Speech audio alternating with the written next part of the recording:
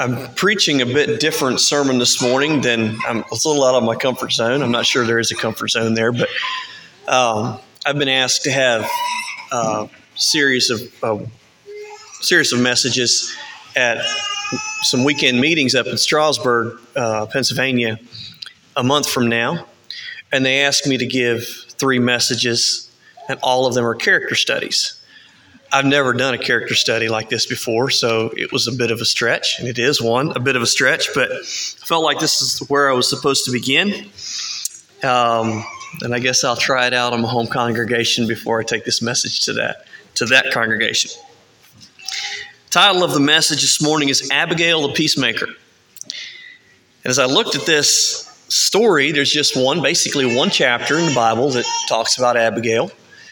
She's mentioned several other places in Scripture, and just a side note there, I don't know why this is, but everywhere else that she's mentioned in the Bible, she's mentioned as Abigail, the wife of Nabal.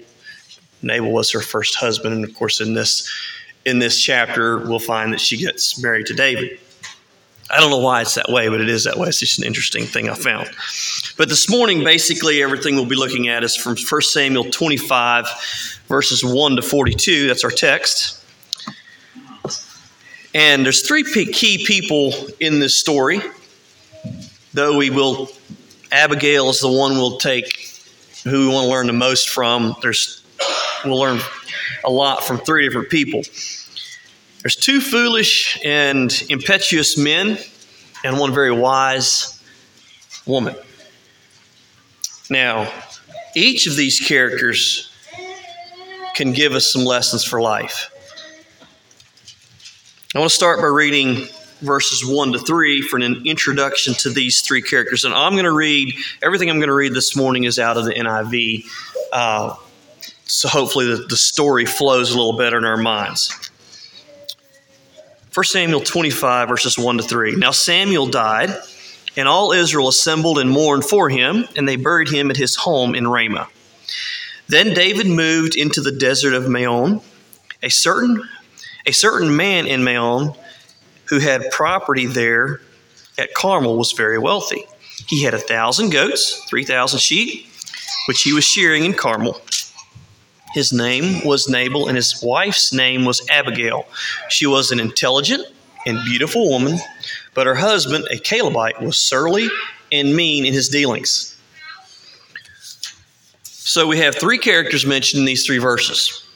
The first character is David. Now, to understand the story, we need to understand what David was going through at that time. Samuel had just died.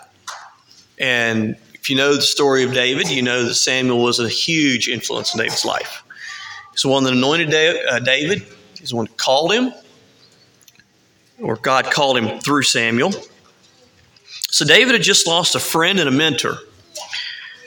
And I'm sure that dealing with grief and questions were going through David's mind like, God, who do I turn to now?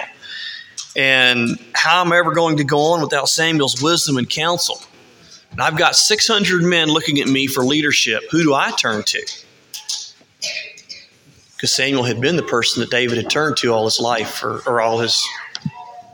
ever since he was called. And I'm sure David probably wasn't thinking as clearly or rationally in this story as he should have been because of that grief, because of those questions. Then we have Nabal. Nabal is rich, he's proud, and he's self-centered.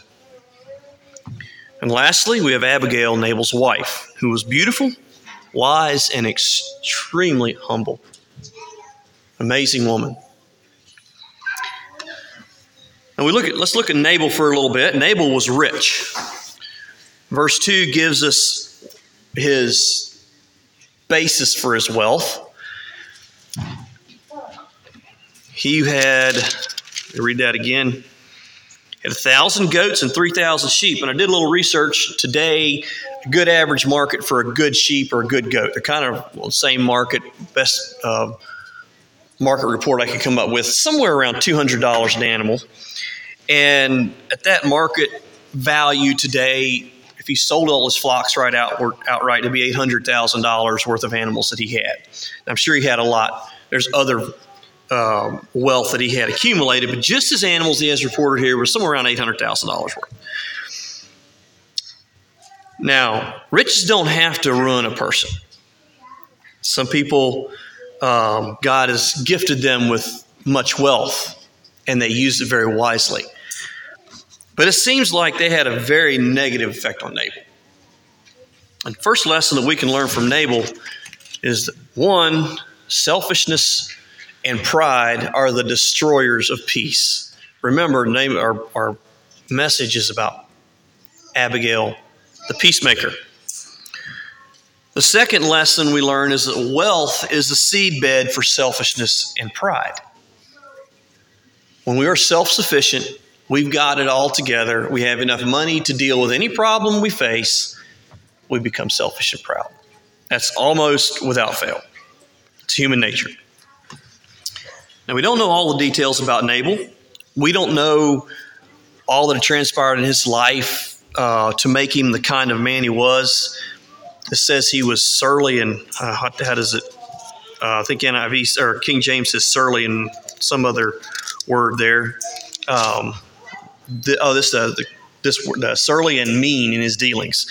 We don't know what made him like that. We don't know how hard he had worked to gain his wealth or how difficult his childhood was or any of the other excuses that today we hear people giving for their shortcomings, or maybe even we like to give for our shortcomings. This is the way I was treated growing up, so this is the way I am now, and that's just who I am. We don't know those things.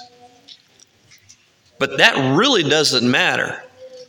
His past and his circumstances will never change what was recorded in history about him. And neither will our past and our circumstances change what people remember about us. They may say, well, he went through hard times, but he still became this person. But if they think negatively about you for some reason or about me, they generally aren't going to say, well, he's that way because of the past. We'll excuse him. It's not the way it is. We cannot blame who we are or what we do in our past. We'll find later in the story that Nabal died with a heart of stone. He hardened his heart one too many times, and that's how he died. Actually, the King James Version says his heart turned to stone. Other versions would say he became like a stone. I think he had a severe heart attack, but didn't die for about 10 days. He just became basically immobilized, ends up dying at the end of the story. So that's our three people, David, Abigail, and Nabal. So now we have David's request. It's the first part of the message. Let's read on in the story. Let's read verses 4 to 11 at this point. While David was in the desert, he heard that Nabal was shearing sheep. So he sent 10 young men and said to them, "Go up to Nabal at Carmel and greet him in my name. Say to him, 'Long life to you, good health to you and your household, and good health to all that is yours. Now I hear that it is sheep shearing time. When your shepherds were with us, we did not mistreat them, and the whole time they were at Carmel, nothing of theirs was missing. Ask your own servants, and they will tell you. Therefore, be favorable toward my young men, since we come at a festive time. Please give your servants and your son David whatever you can find for them.' When David's men arrived, they gave Nabal this message in David's name. Then they waited. Nabal answered, 'David's servants? Who is this David? Who is this son of Jesse? Many servants are breaking away from their master these days. Why should I take my bread and water and the meat I have slaughtered from my shears and give it to the men coming from who knows where?'" Stop there. What a response. Well, David needed a lot of food to support his 600 men.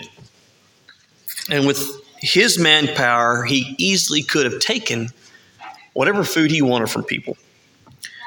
And he could have done it from Nabal. But David was very careful how he went about asking for Nabal's support. He sent these 10 young men with a very clear message. And this is how you approach Nabal, and this is what you say. You go in my name, and you say these things, and you be very diplomatic and kind in how you ask him. He sent young men. He wasn't trying to make this a competition between him and Nabal. It was simply asking for this help from him. And he sent them with a very warm and kind greeting. We find that in verse 6. Long life to you, good health to you and your household, and good health to all that is yours. He was very careful and kind in his greeting. And he did not ask for a certain amount. He only asked for what Nabal could easily spare. And he gave Nabal a very clear reason for his request. He reminded him of how he and his men had protected Nabal's shepherds and livestock when they grazed close to them at Carmel. At this time, the Philistines were a constant threat they would try to sneak in and do little raids here and there. And the shepherds were fairly unprotected. I mean, there wasn't a lot of shepherds out there. And if a group of men came in and tried to steal their sheep, they couldn't do a lot about it. So when they were with David, in that area, he and his men were protection to them. And furthermore, David had not taken anything from his Nabal's shepherds or flocks when they very easily could have. And he validated his request to Nabal by telling Nabal to ask his shepherds if that was true. Now, David was very careful how and when he asked Nabal. He was respectful, kind, and congenial. And I'm sure he expected a bit of the same treatment in return. But that's not what he got. Let's look at Nabal's reply. Let's read verses 10 and 11 here. Again, Nabal answered David's servants, "Who is this David? Who is this son of Jesse? Many servants are breaking away from their masters these days. Why should I take my bread and water and the meat I have slaughtered from my shears and give it to men coming from who knows where?" Now we see Nabal's true character starting to come out. The truth was that he knew very well who David was. Let's turn back a chapter, and I want to read chapter 24, verses 20 to 22. 1 Samuel 24, verses 20 to 22. Now, what had transpired here, David had just had Saul's life in his hand. He could have easily killed Saul, and he didn't. And this is part of what Saul says to David. "I know that you will surely be a king, and that the kingdom of Israel will be established in your hands. Now swear to me by the Lord that you will not cut off my descendants or wipe out my name from my father's family." So David gave his oath to Saul. Then Saul returned home, but David and his men went up to the stronghold. So that had just transpired. Shortly after that, Samuel died. And it said all Israel came together to mourn for Samuel. When there's a political unrest like there was at this time, this being said, Saul telling David, "I know you're going to be the next king," you think that was kept quiet? I doubt it. I imagine that was pretty well spread about what happened there. And everybody in the country knew the contest, what was going on. They had to. So for Nabal to say, "Who's this David?" He knew who he was. It was a slap in David's face. So by acting like he did, it was a big insult to David. Then he insulted him even worse by equating him to a rebellious servant. David wasn't a servant. Look at all the things he had done. He killed Goliath. He had done all these different things. He wasn't a servant. He was a leader of 600 men. So Nabal turned this request into an opportunity to insult David. Nabal was not only self-centered and proud, he was insulting and controlling. So we have David, a little bit unstable emotionally probably, from Samuel's death and grief and the weight of his leadership position. And then he gets this thrown in his face. Now we'll read David's response. Let's read verses 12 and 13. David's men turned around and went back. When they arrived, they reported every word. David said to his men, "Put on your swords." So they put on their swords, and David put on his. About 400 men went up with David, while 200 stayed with the supplies. David's immediate reaction was revenge. Now remember, when a few minutes ago I said there are two foolish and impetuous men in this story. Well, David was the second one. David is not making a rational decision here. I don't know if his grief contributed to the bad reaction, but there was nothing good that could have come out of David's reaction. If David would have fulfilled what he was telling his men to do and what he was going to do here, there was nothing good that could have come out of it. Nabal had not actually done anything wrong. He had insulted David, but that wasn't anything that you murder a man for. David was rashly responding to his own wounded pride. And he did not seek God's counsel.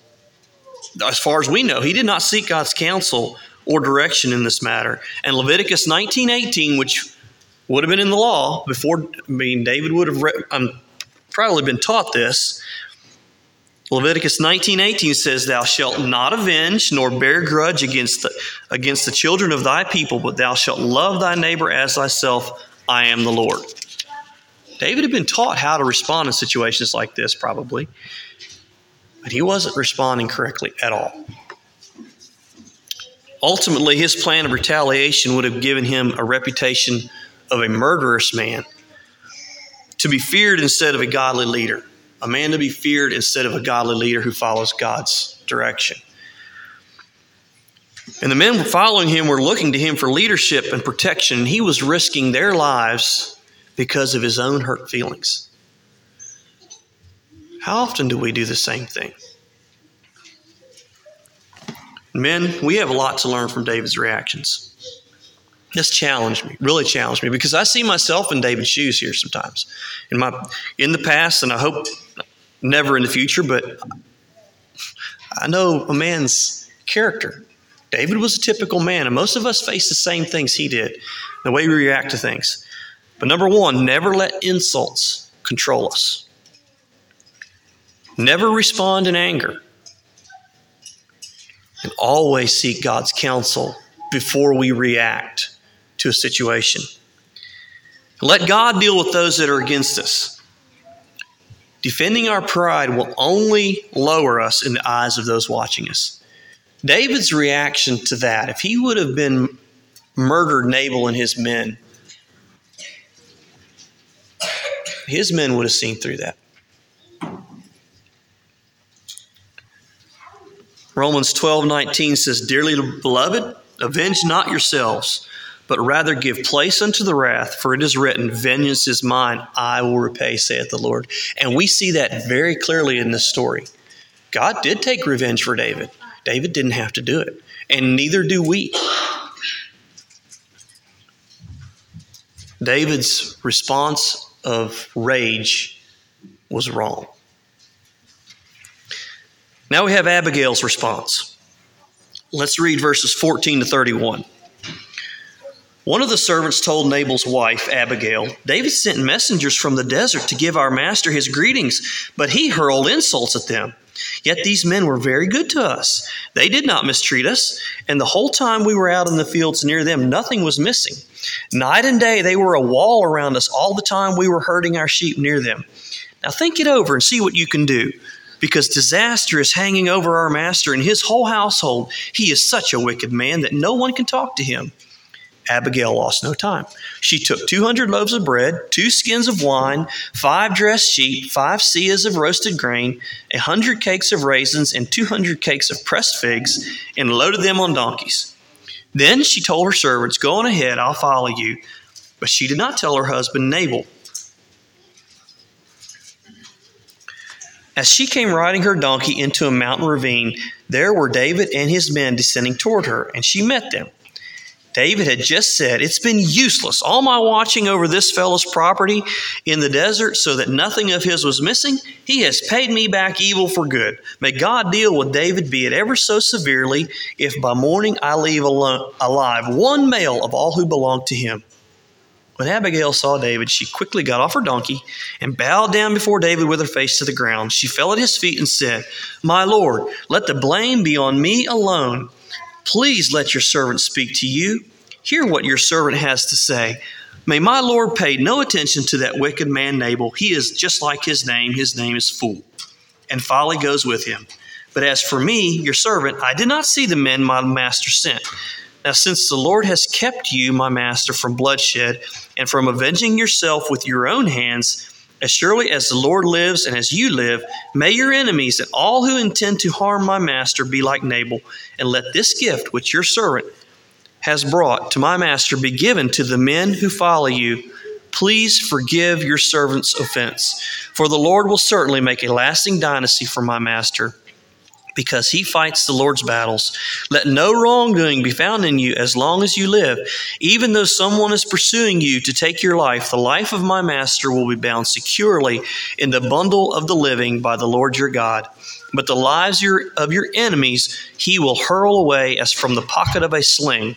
When the Lord has done for my master every good thing he promised concerning him and has appointed him leader over Israel, my master will not have on his conscience the staggering burden of needless bloodshed or of having avenged himself.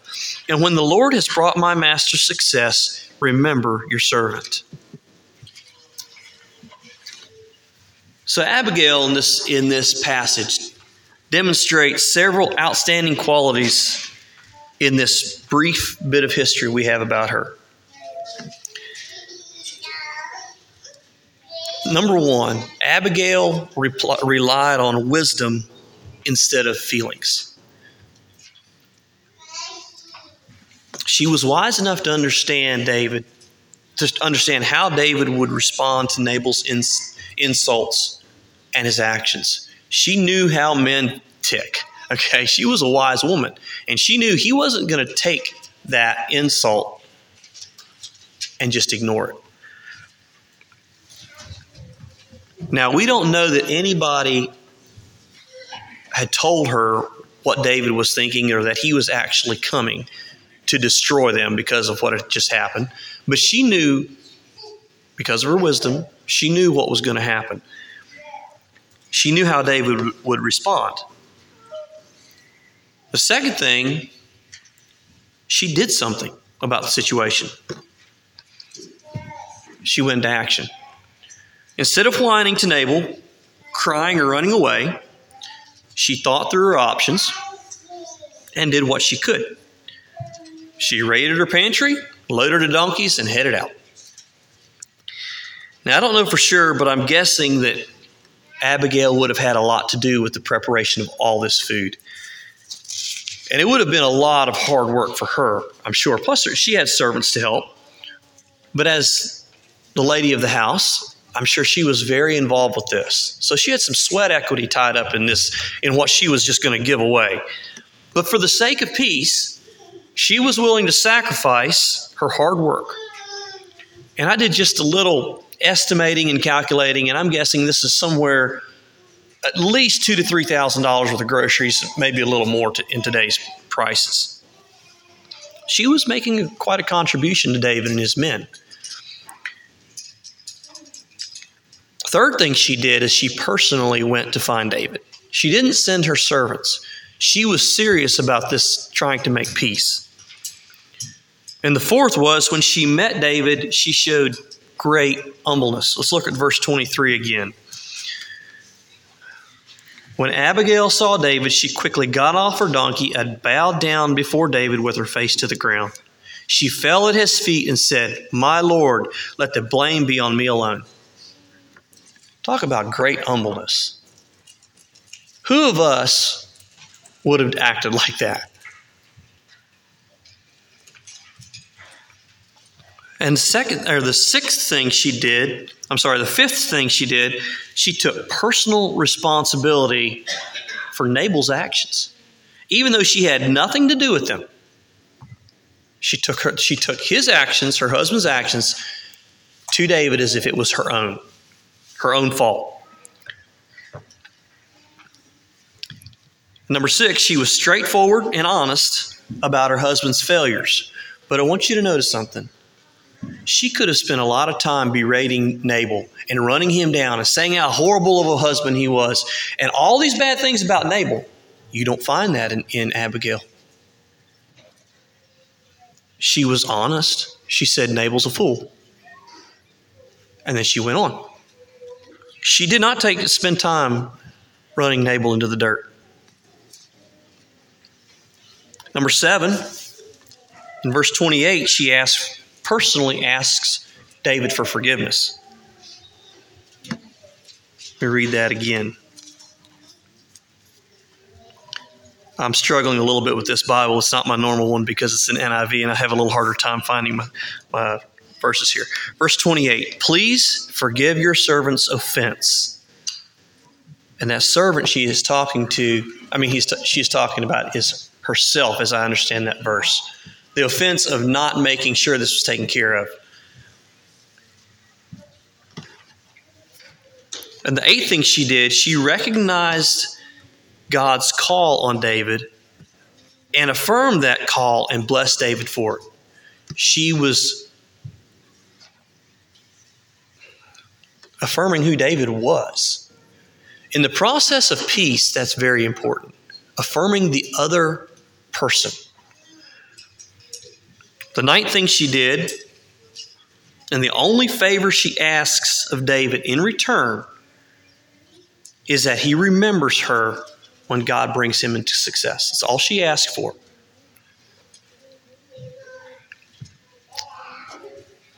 Now, there are many life lessons we can learn from Abigail. And I'd like to mention a few that I've thought about as I studied this account. And I'm sure you will probably think of many more. But number 1, when peace is lost, do what you can to restore it. She went into action, and she did what she could. She had so many other options. She could have cried. She could have fell apart. She could have went to Nabal and whined to him. She could have tried to change Nabal. No. She did what she could. Number 2, personally invest in the peace process. Invest time, money, whatever it takes to bring about peace. Number 3, follow the path of wisdom and do not rely on emotion or feelings. This is very hard when there is conflict between two people. Especially when it's between yourself and another person. It's very hard to respond without following your feelings. But she did not. She followed the path of wisdom. Number 4, be honest about others' failures. Just like she was about Nabal. She was honest about who he was. But don't focus on them or run them down. She did not unduly run Nabal into the dirt. When we run others down, it reflects more on who we are than who they are. Don't play the blame game if you're trying to bring peace. Number 5, communicate clearly with the adversary. In this case, David was the adversary until she talked to him. Number 6, be humble.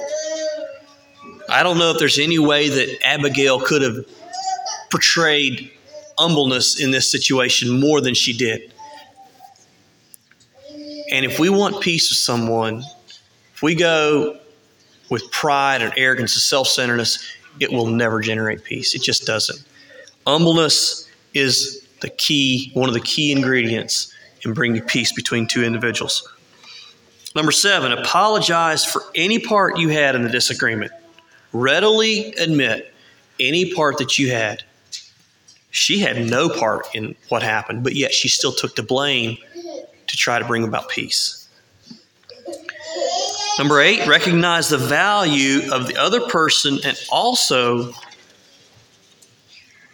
the validity of their grievance.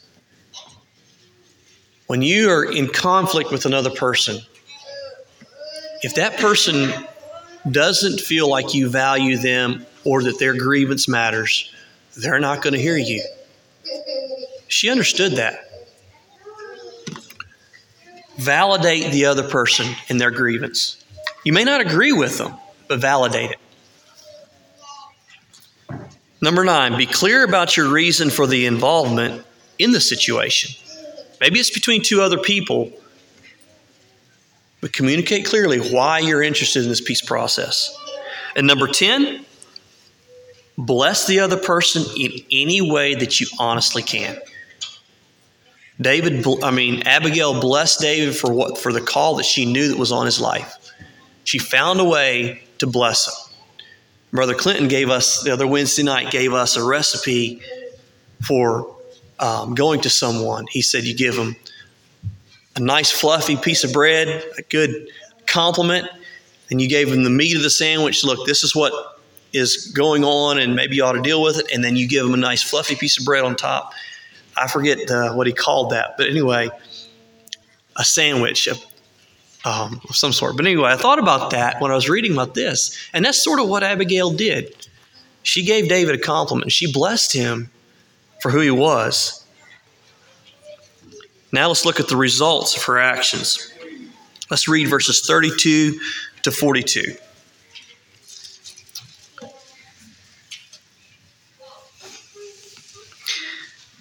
David said to Abigail, "Praise be to the Lord, the God of Israel, who has sent you today to meet me. May you be blessed for your good judgment and for keeping me from bloodshed this day and from avenging myself with mine own hands. Otherwise, as surely as the Lord, the God of Israel lives, who has kept me from harming you, if you had not come quickly to meet me, not one male belonging to Nabal would have been left alive by daybreak." Then David accepted from her hand what she had brought him and said, "Go home in peace. I have heard your words and granted your request." When Abigail went to Nabal, he was in the house holding a banquet like that of a king. He was in high spirits and very drunk. So she told him nothing until daybreak. Then in the morning, when Nabal was sober, his wife told him all these things, and his heart failed him, and he became like a stone. About 10 days later, the Lord struck Nabal, and he died. When David heard that Nabal was dead, he said, "Praise be to the Lord, who has upheld my cause against Nabal for treating me with contempt. He has kept his servant from doing wrong, and he has brought Nabal's wrongdoing down on his own head." Then David sent word to Abigail, asking her to become his wife. His servants went to Carmel and said to Abigail, "David has sent us to you to take you to become his wife." She bowed down with her face to the ground and said, "Here's your maidservant, ready to serve you and wash the feet of my master's servants." Abigail quickly got on a donkey and, attended by her 5 maids, went with David's messengers and became his wife. What an outcome for Abigail's efforts. Abigail's wisdom and pursuit of peace saved many lives that day. David was kept from shedding innocent blood, and he readily admits that in those verses we just read. Praise be to God who has kept me from shedding innocent blood, because of Abigail's pursuit of peace. Nabal's heart was turned to stone and he died. God still dealt with Nabal. David didn't need to deal with Nabal. God will take care of that. Abigail became the wife of one of the most well-known men in all of history. Abigail never lost her humbleness. If you look at verse 41, she was ready to wash the feet of David's servants. Humbleness is the key to the peace process. If you want to be a peacemaker, you're going to need to be humble. So what about you and I today? We have the Holy Spirit's guidance, and we proclaim to be the people of peace, following the Prince of Peace. How are we doing? Which of the characters in this story would others say that I am most like? A phrase that came to my mind many times as I studied this, it's a phrase that we've told our children, or asked our children over and over. Are you being a peacemaker or a pieces maker? You're either tearing it down or you're building it up. Let's be peacemakers. Let's have a song.